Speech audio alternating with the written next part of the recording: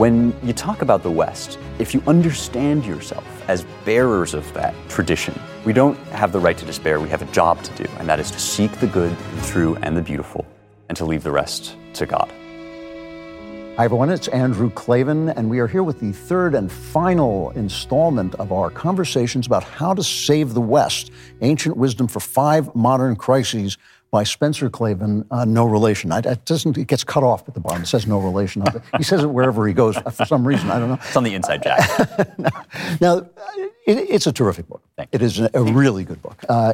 You've taken, it's interesting. I mean, for some reason, your mother insisted we sent you to Yale and to Oxford. You have a doctorate in the classics, but it's incredibly readable. I mean, it's even someone like me can actually understand some of the words. I think, by the way, that Yale was just the farthest away, as I recall. You just wanted to get rid of me.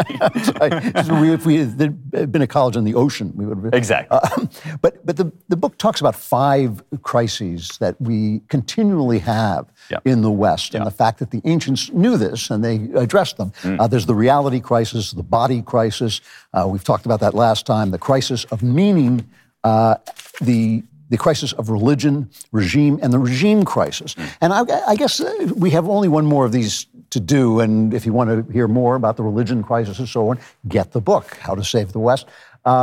But I want to talk about the regime crisis, because it does feel, for a lot of people, it feels like the idea of the American Republic is foundering, and it's foundering on things that seem to have destroyed every republic ever made. The founders sort of said, these are the dangers that come about. How can we prevent them? And for 200 years, we seem to avoid them, and now suddenly they seem to be looming at us. Is this idea something that the ancients actually dealt with? Oh, sure. I mean, this is an area in which you want to talk about the same problems coming back up again and again. The ancients actually had a word for this, which was anacyclosis. And you can hear the word cycle in there. It means the cycle of regimes, that there's it's almost like a wheel that turns, a wheel of history. This is a really helpful way, I think, and I argue in this part of the book, this is a really helpful way to understand why the problems that we're dealing with are so severe and so acute. Because it's easy to say, well, there's so much partisanship. It seems like we're having these big political fights. It seems like everything has gotten political. It's not always so easy to understand why that's going on and what sort of situation we're in. This is one of the big benefits of studying classical philosophy, is that you can sort of see these schemes that they laid out for how these things tend to go, and they still help us to understand how things are going now. So the way this works is there were essentially in classical political philosophy, there were 3 kinds of regime, and that's just a sort of fancy way of saying ways of living together, basically, ways of ruling one another and being ruled. Aristotle says we're political animals, which means that wherever we are, we have rules of living together, rituals, habits. You might call this the small c constitution of a state. So there's 3 kinds, he says. There's the monarchy, which is ruled by one man. There's the aristocracy, which is ruled by a few people, the elite. And then there is what we would call democracy, ruled by the many, right? And Aristotle points out, drawing even on others who went before him, that there are basically good and bad versions of each of these things. And this is something, as Americans, we think, monarchy bad, democracy good, right? We have this kind of... But Aristotle says, and I think he's right about this, that actually there's good and bad versions of each of these things. And the best ones, when they're good, become worst when they get corrupted.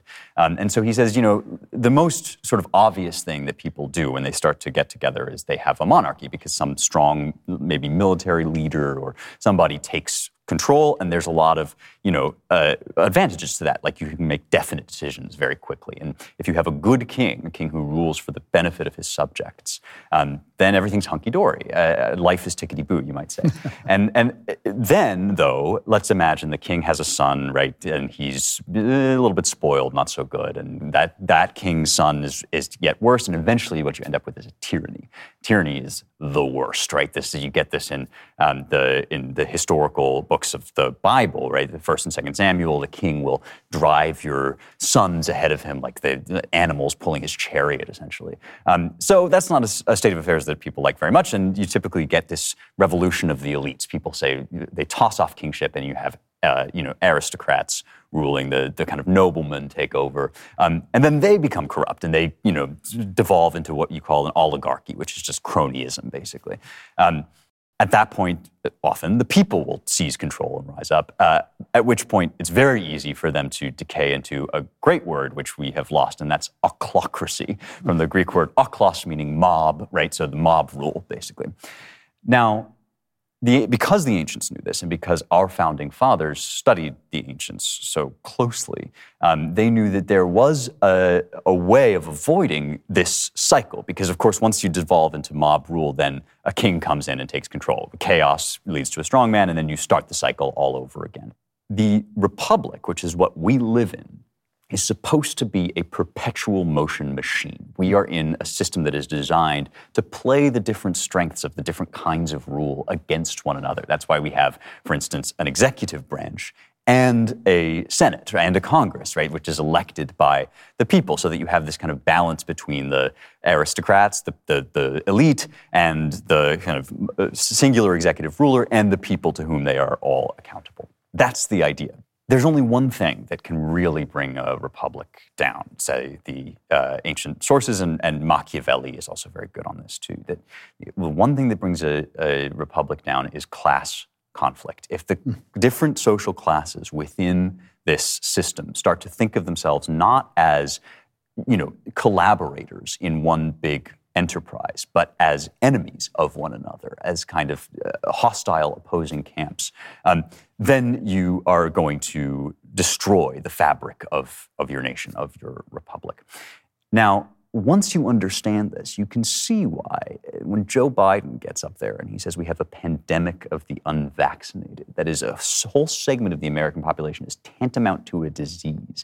You can understand why this is so evil and wrong to do. You can see why when they tell you, oh, white men are inherently racist, right? It's white against black. Oh, men are inherently sexist, and there's an inherent homophobia everywhere in the world.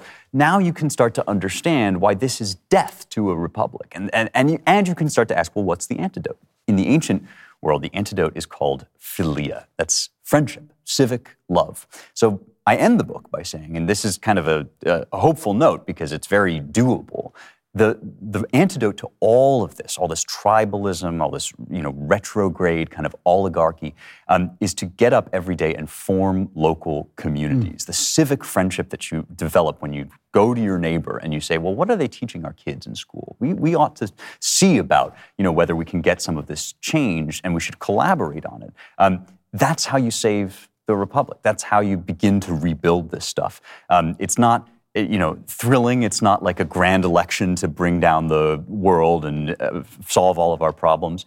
It's daily work, but it's also doable work, and it's human sized, and that's really important. That's right. You and I have spent many an hour hiking through the canyons of California and other places, and discussing philosophical questions. And one of the questions that has come up repeatedly between us is if there is such a thing as anacyclosis, if these forms of government seem inevitably to decay, is there some point where you just abandon ship?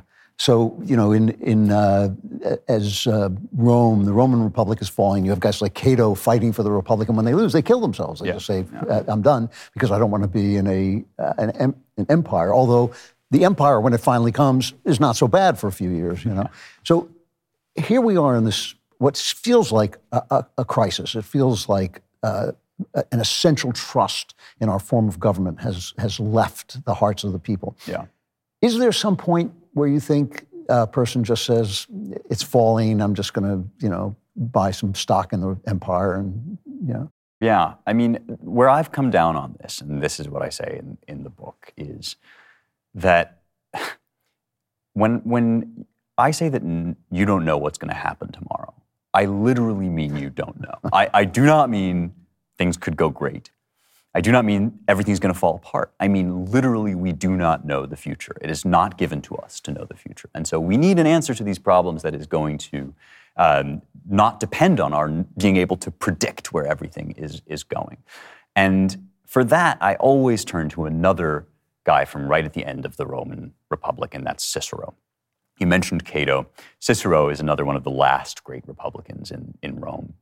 And near the end of his life, feeling utterly defeated by the events as they were transpiring, he basically retreated to write political treatises, philosophy, and about the best forms of regime. And in the short term, of course, Cicero failed utterly. The empire came, he was one of its first casualties, and the new regime was installed, as you said. Until, fast forward to the 1770s, right? Enter John Adams, a founding father, a man who has, since his boyhood, pored over the speeches of none other than Marcus Cicero, right? Gets up, makes the definitive speech in defense of the Declaration of Independence, sets our republic on the road to its genesis, to its birth. When you talk about the West, that's the kind of timescale that you're dealing with. That's the kind of tradition you're carrying forward. And if you understand yourself, as indeed we all must, as bearers of that torch, carriers of that tradition, then we actually have no right to despair. There's no room for it. We don't have the right to despair. We have a job to do, and that is to wake up every day to seek the good, the true, and the beautiful as it is given to us to know, and to leave the rest to God.